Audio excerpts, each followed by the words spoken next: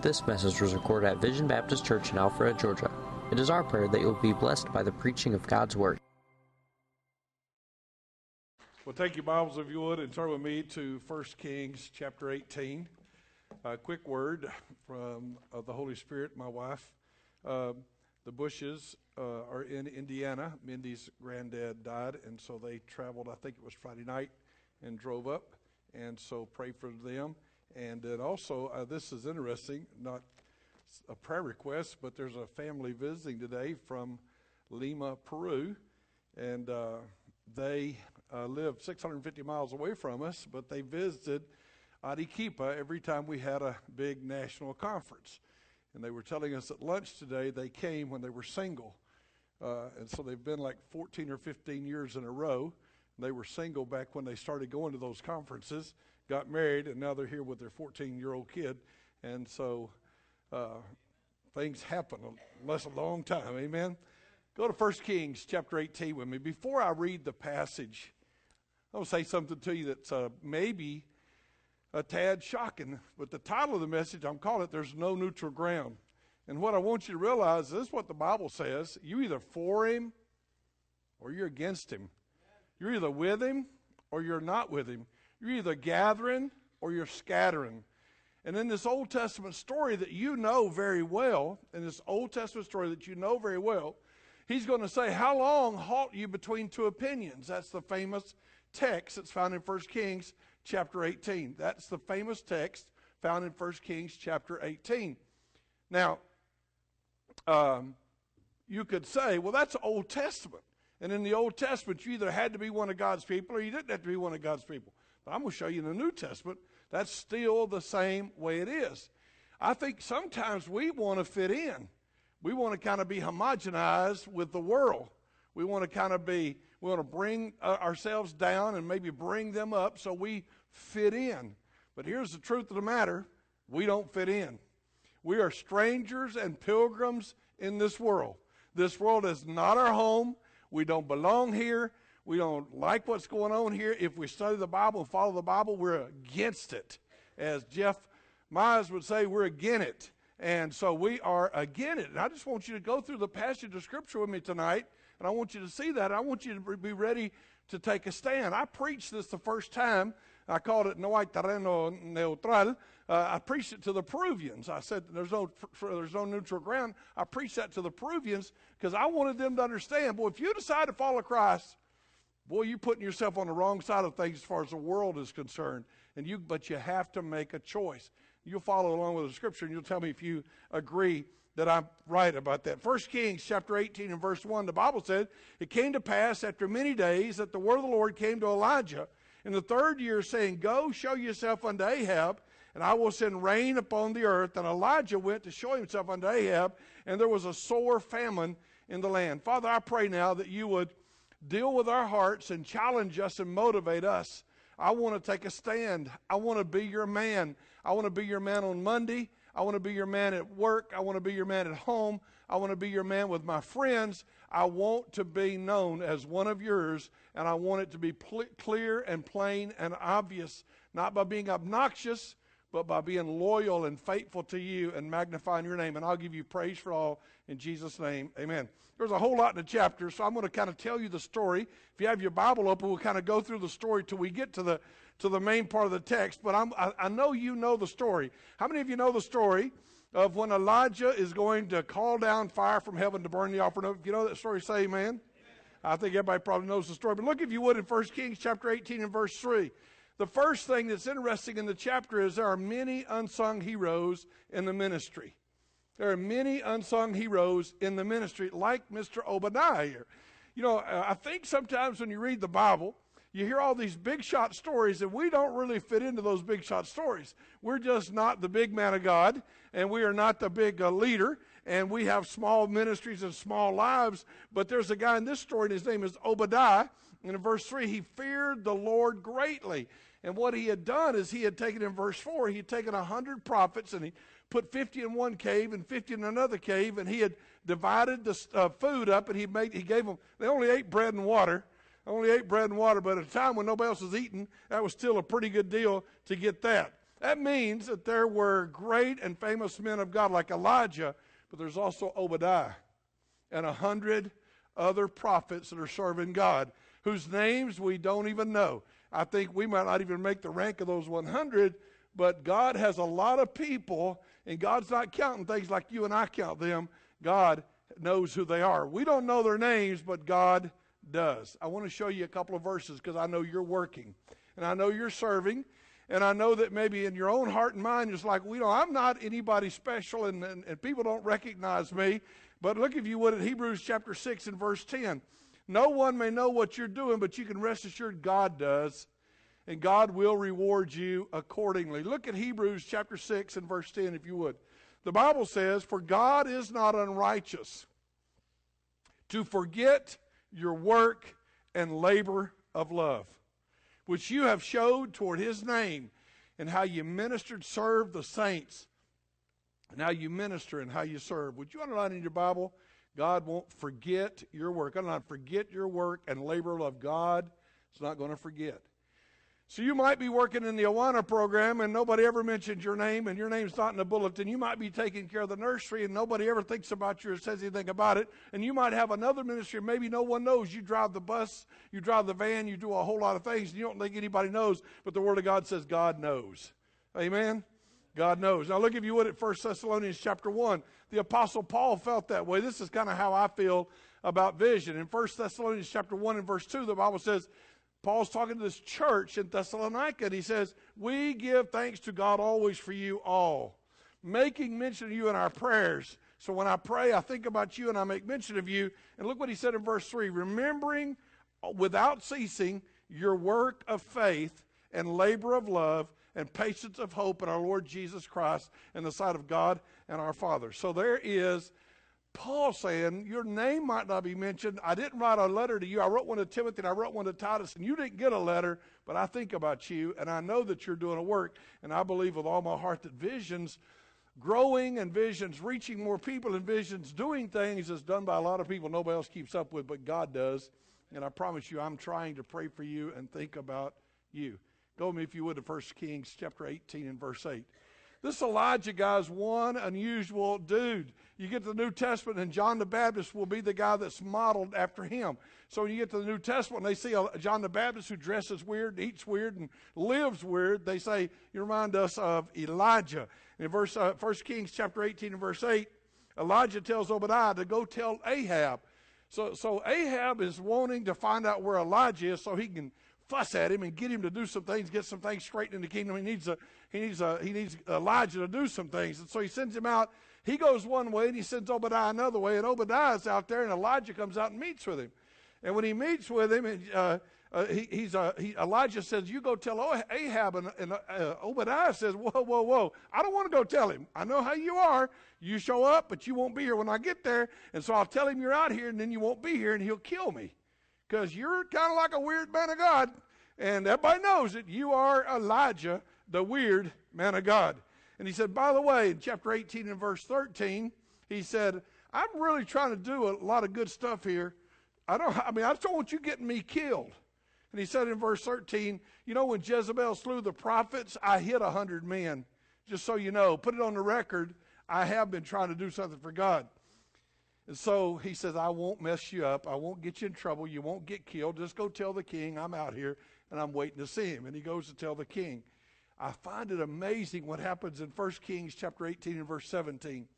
Ahab comes out and he finds Elijah. And when he finds Elijah, you should underline this in your Bible in verse 17. He said, are you the one that troubles Israel?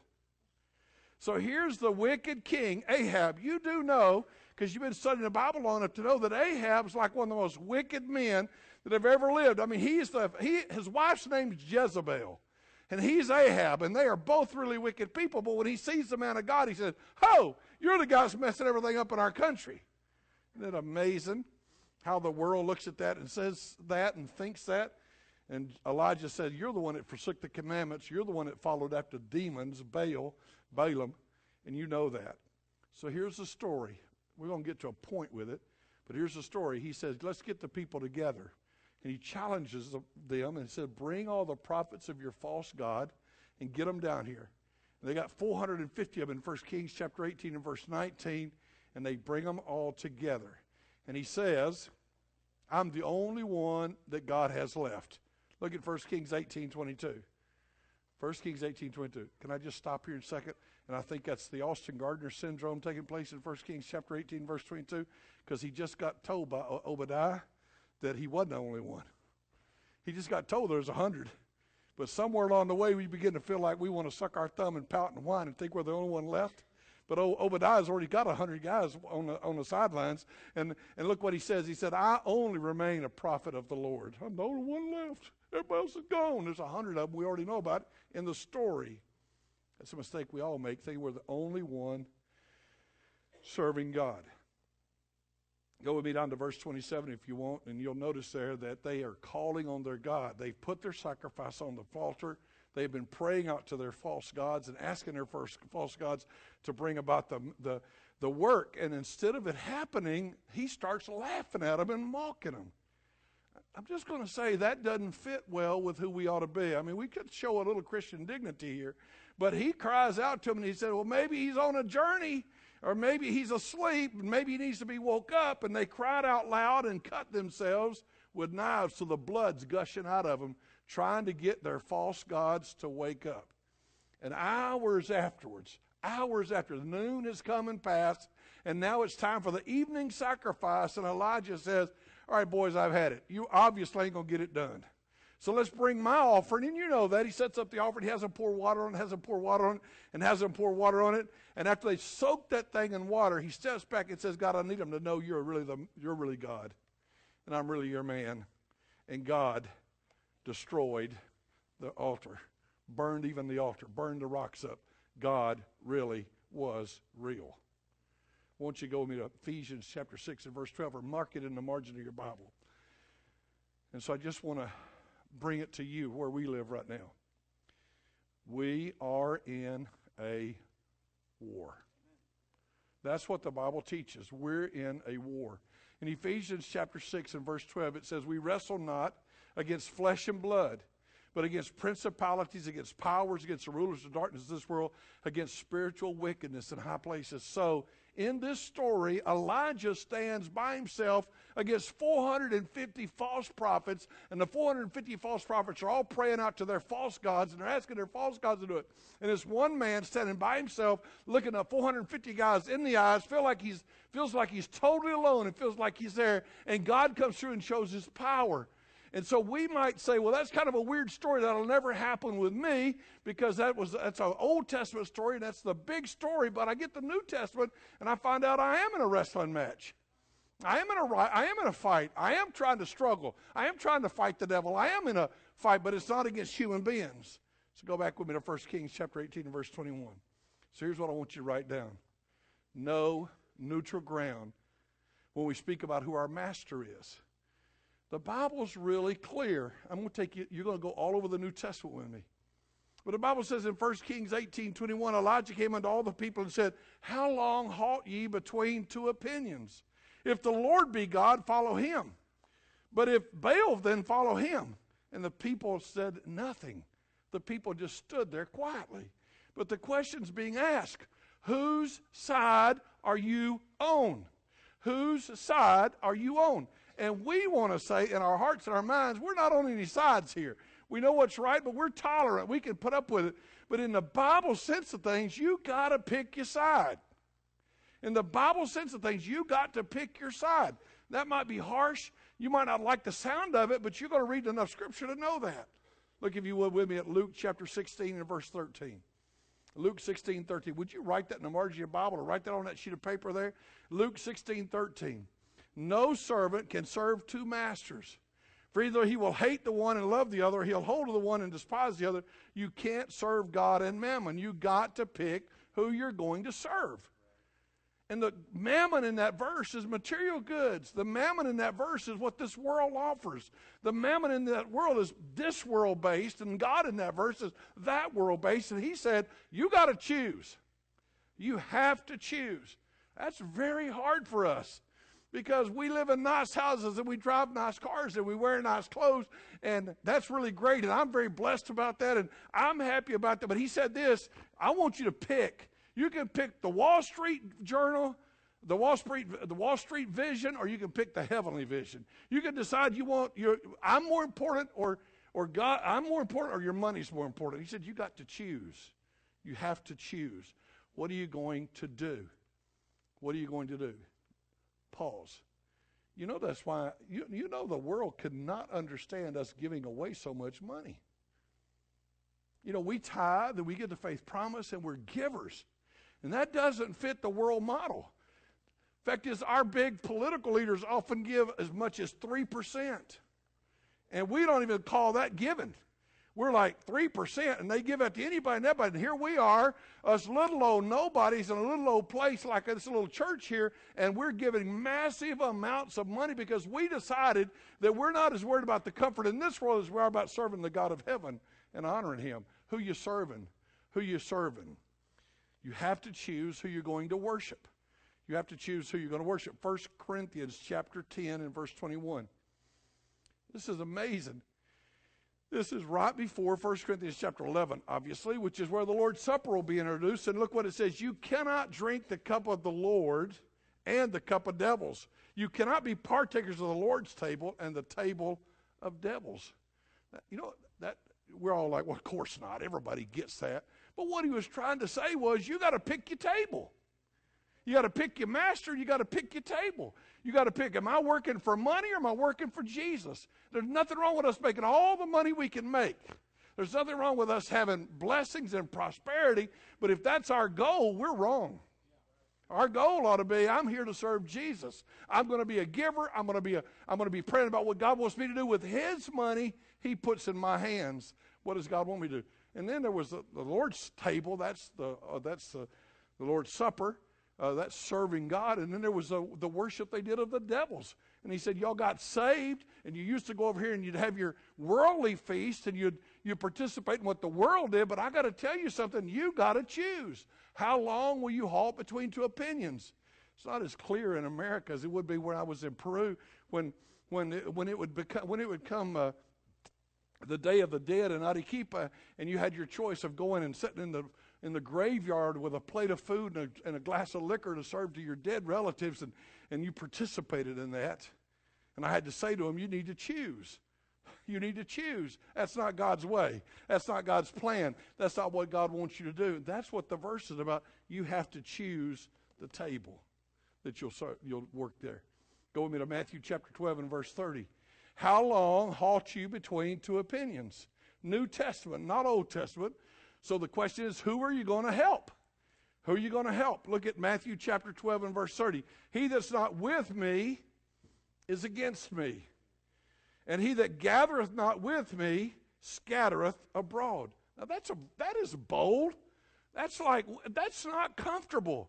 Because I really would like to look worldly all week long and righteous on Sunday, but I would like to fit in with both crowds. That's where I lived for a long time. In my teenage years, I was like the most miserable guy in high school and the most miserable guy at church. Because during the week, I loved trying to be like the rest of the people. So I went to regular school, and I tried to cuss as much as they did. I tried to smoke when they smoked, and I had my limits of what I'd do wrong, but I wanted to fit in. But the whole time, something inside of me said, you're wrong. And I'd go to church, and I'd be in church on Sunday morning, Sunday night, and Wednesday night, and the pastor and the deacons, they all thought I was like the finest young man, and I was not the finest young man. I was a fake of all fakes, and so I wasn't happy there either. I literally prayed, no telling how many times that God would take my life. I just wanted to die. I wanted to have a car wreck. I said, I got to do it in the easy way, Lord. I don't want to hurt. But I'd sure like to check out of this world because I couldn't pick. But look what the verse says. You're not with me, you're against me. That's over the top, isn't it? I didn't say it. Jesus said it. I didn't say it. Jesus said it. If you're not with me, you're against me. How about this one? If you're not gathering, you're scattering. You're not gathering, you're scattering. That's what Jesus said. That's a little over the top. You choose who you will serve. Matthew chapter 4 and verse 10. Then said Jesus unto him, Get thee hence, Satan, For it's written, thou shalt worship the Lord thy God, and him only shalt thou serve. So I may go to work on Monday morning. I may go out and do business. I may buy and sell some stock or buy and sell some houses. I may be involved in the world, but the whole time I need to be really careful. Who am I serving? Why am I making money? Why am I doing my job? Is Jesus on my mind on Monday like he is on Sunday? Is Jesus on my mind? Have I made up my mind? I am here to serve him. If you're a Christian, then you become a steward. The time doesn't belong to you. The talents don't belong to you. The money doesn't belong to you. It all belongs to God, and you know that. So everywhere you go, your entire life is lived like this. How long halt you between two opinions? Are y'all going to stand with Baal, or are you going to stand with Jesus? Are you going to stand with God, or are you going to stand with Baal? You got to choose. That's the point of 1 Kings chapter 18. Elijah's like, it's time to choose, guys. It's time to pick. In Luke chapter 9 and verse 62, you can only walk in one direction. You can only walk in one direction. Luke 9:62, the Bible says, and Jesus said unto him, no man, having put his hand to the plow and looking back, is fit for the kingdom of God. So I would challenge you to meditate and think about your life and how much, the idea of a plow, you've probably never even seen one, but the idea of a plow, my daddy used to plow with a mule. He never let me because he's afraid I'd get hurt. They'd throw the big old ropes around their neck that were hooked up to the reins, and they'd grab the two sides of it and try to get the end in the ground, and they'd start walking, and holding that in the ground is as much work, I think, on the back end as it was on the front end. But if you look back, you're not fit. And here's how we serve God. We're kind of like, I love you, Jesus, I want to serve you, but I sure am missing my money. I love you, Jesus, I want to serve you. But I think the preacher's exaggerating that, and our minds are not on the Lord, but on what we want. That's what the passage is about. You can only walk in one direction. So the first question, every one of us have to ask, how long do we halt between two opinions? So Elijah's like a wow man standing up there and saying, I call you to check out who God is. And we all love that. We think he's a great hero. But I think biblically in the New Testament, God's calling on you to do the exact same thing. Go with me, if you would, to 1 Kings chapter 18 and verse 21 again. That's our verse we're referring back to. There's no neutral ground about our friendship. There's no neutral ground about our friendship. In 1 Kings 18:21, it says, how long halt you between two opinions? How long halt you between two opinions? As for me and my house, we'll serve the Lord. That's another verse like this, isn't it? We decide we're going to serve God. And if you would, look with me at James chapter 4 and verse 4. Here's one of those verses that's just like over the top rough. James 4, verse 4, look at what it says, if you would. You adulterers and adulteresses, know ye not that the friendship of the world is enmity with God?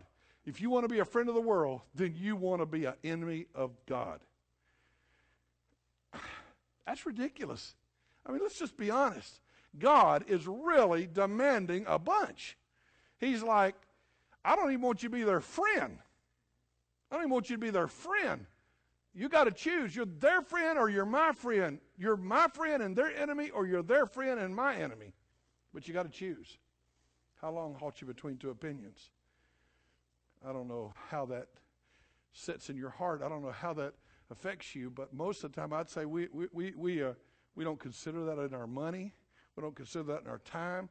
We don't consider that in what we believe is right and wrong. We allow the world to tell us what's right and wrong. We become super tolerant of sin. We won't decide, hey, this is what God says, that's it. We're going to obey God. We can't have a friendship with the world. So what is the world? It's a system that denies God. It's a system that rises up and says, you don't need God. It's a system that says that God's wrong. So they don't want to believe in the creation. They don't want to believe in the judgment. They don't want to believe that we're accountable to anybody. They all want to think it's humanism. They want to think we're the high and lifted up ones. And that's kind of where we are. And I have to decide. Can I just say to you that I'm quite uncomfortable with a lot of things the Bible teaches? How's that? Just being honest. Sometimes I'm pretty uncomfortable. You ought to be on an airplane and you sit down there next to a guy and he says, "What are you doing going over to North Africa?" "I'm going to go over and teach the Bible." "What would you do that for?" They got the Quran. And I said, "I just like to teach the Bible. It's the Word of God's truth." "So what are you saying about them?" I said, "I'm trying not to say anything, buddy. If you'll just drop it and leave me alone, we'll just move on in this conversation." So why don't you spend all those years to improve? What are you doing? Why are you trying to change people's hearts and minds? You wouldn't be missionaries if you hadn't chosen. You not realize it's an assault on their culture when we go over there and say the Quran's not the answer? It's an assault on their country when we say Buddha can't save. It's an assault on their country when we tell the Indians and the Hindus that millions of gods are of no value. There's only one true God. I mean, that just makes us horrible. I choose. What's the world system? Well, the world system is everything from cold dead Christianity to Buddhism to Islam. We can't do that. We won't look at the verse because I've mentioned it like 3 times recently in Scripture that we've been in, but in 2 Corinthians chapter 6 and verse 14, he says repeatedly in the passage, "What part do you have with that?" How do you get along with people that don't love me? How do you get along with people that are of darkness when I'm of light? That's 2 Corinthians chapter 6, verse 14. How do you get along with that? How could you get along with people that have the temple of idols when you're not? That's not what we believe. You can't get along with them.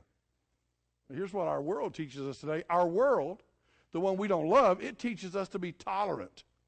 It teaches us to say dumb stuff that gets said all the time in churches like, well, everybody just needs to do what they really believe with all heart. If everybody does what they believe, they'll be okay. No, they won't.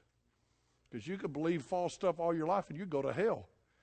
And you know what? Even though Buddhists don't agree with hell, and they would say what we say is wrong, it doesn't matter what they say. We're a kind of an intolerant group. How long halt you between 2 opinions? By the way, when we do that today, it's not that big a deal. Can you imagine 450 guys over here preaching, praying, singing, dancing, cutting themselves and doing everything they can to get their God, and one lonely preacher over here on this side standing with his altar just waiting, and then he had the nerve to start making fun of them and picking on them and saying, "You're wrong, your whole God's wrong, and I'm fixing to prove it." We're like, look, man, let's just get along. That's where we are today. Let's just get along. I like Buddhists. I got friends that are Muslims. Why would we worry about that? The whole point is we should come out and not be a part of that. 1 Corinthians chapter 5 and verse 11, if you would. We are to separate ourselves even from worldly Christians. Hang on. You realize that not only do I separate myself from people that don't love God, I separate from myself from people that quote unquote love God, but they still love the world. Look at it. Verse 11. "But now have I not written unto you not to keep company? If any man that's called a brother, be a fornicator or covetous or an idolater or railer or drunkard or extortioner, don't eat with that guy." That's tough. That's drastic. Here's a guy over here who says he's a brother, who says he loves Jesus, but he wants to live like the world and not live like God. And I got to look at him and say, sorry, no eating with you. You choose not to love God, and I choose to love God. That's a drastic state of things. But 1 Kings chapter 18 is a drastic chapter. How long halt you between 2 opinions? Let me take you there one more time. How long halt you between 2 opinions? There's no neutral grounds in our spiritual lives or in our ministry. You know where the urgency comes here? Because we truly believe that nobody can go to heaven except through Jesus Christ. They can't go to heaven because they got baptized. They can't go to heaven because they spoke in tongues. They can't go to heaven because they got circumcised. They can't go to heaven because they're in another group. From a Mormon to a Muslim, it doesn't matter. It's Jesus and nothing else. That's hard. So here's our question. Are we for him or are we against him? Are we working at fulfilling what he wants, or are we trying to hinder it? You say, I'm not trying to hinder it. Well, he said this, if you're not gathering, you're scattering. I'm like, hey, I don't necessarily want to gather, but I'm not scattering either. And Jesus said, yeah, you are. You either gathering or you're scattering. See, we want neutral ground. Before I finish, and I'm going to finish just a second. But can I tell you, this is not at all strange. Armies think like this all the time. I mean, if you want to call out the United States Army and a guy says, yeah, I like the enemy and I'm with them and I'm not going to hurt any of them, and the Army would not let you do that. Hey, wives are kind of like that. Wives, you can't say to your wife, I love you, but I like this other girl too. I don't want to really commit to you. I like to kind of hang in here between both. I just like neutral ground here. And she's going to be like, no, you choose. And you choose now. Because either you're with me or you're against me, but you can't have both. Everybody knows that. And we know it all except when we talk about the one person that's offensive. And all of my ministry and all my years of preaching all over the United States and all over different parts of the world, I'll tell you this. People do not want to take a drastic stand for Jesus. People want a half-hearted stand for Jesus. They don't want it to affect their money. They don't want it to affect their time. They don't want it to affect their talent. And here's what Elijah said. How long will you hang around trying to figure out if you're with me or you're against me? Which is one of the reasons you're a kind of a weird church. So many of you come to church on Sunday night because I think you made that decision. And you give so much to missions because I think you made that decision. But what we're doing is not unusual. It's Bible. We made a choice. Do you feel like you have some sort of spiritual exemption? I think that's the big question. Do you feel like you have some sort of spiritual exemption? That's like, I don't have to be a missionary. I don't have to be faithful to church. I don't have to give. I don't need to be so radical. The idea of being a radical Christian is just, honestly, to say radical Christian is redundant. Because it's like saying radical. Because a Christian is radical. When anybody wanted to follow Jesus, he said to him, take up your cross and come follow me. When you follow Jesus, he said, you got to die. And so, I mean, that's radical. I mean, honestly, I don't know. Jesus could have done a lot better job if he'd just said, let's sing Kumbaya and have some candles and we'll eat some cake in a minute and then y'all can all go home and do your own thing. That's not what he said. He said, I'll tell you how my message goes. You either in or out. Hate your mama if you want to follow me. I'm like, you could have preached that differently than that. Say amen. That's a little over the top, but it's the way God does it, isn't it? Are you committed to doing your part to get the gospel to the world?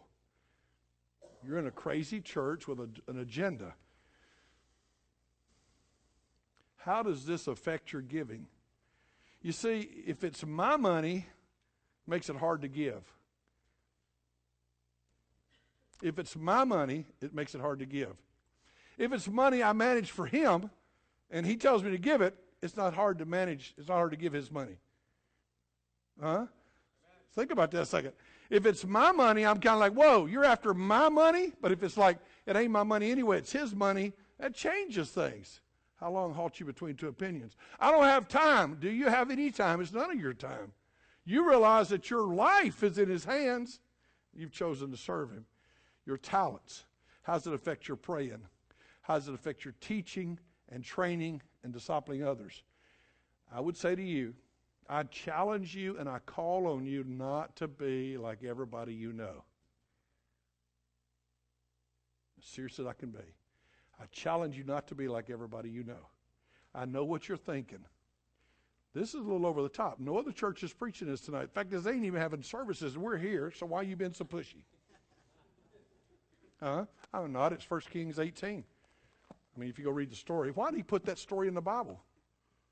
Here's what the story said.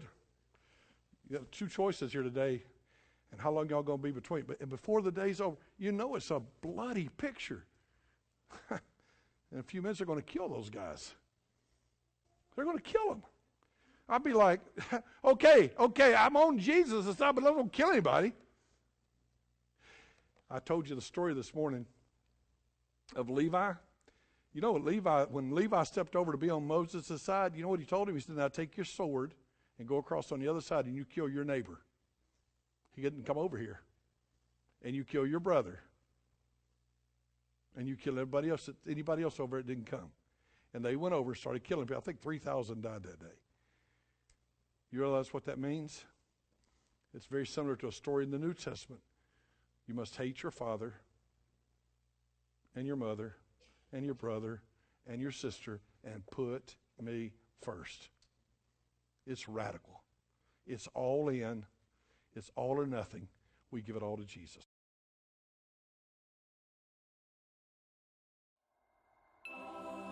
This message was recorded at Vision Baptist Church in Alpharetta, Georgia. For more information, log on to www.visionbaptist.com, where you can find our service times, location, contact information, and more audio and video recordings.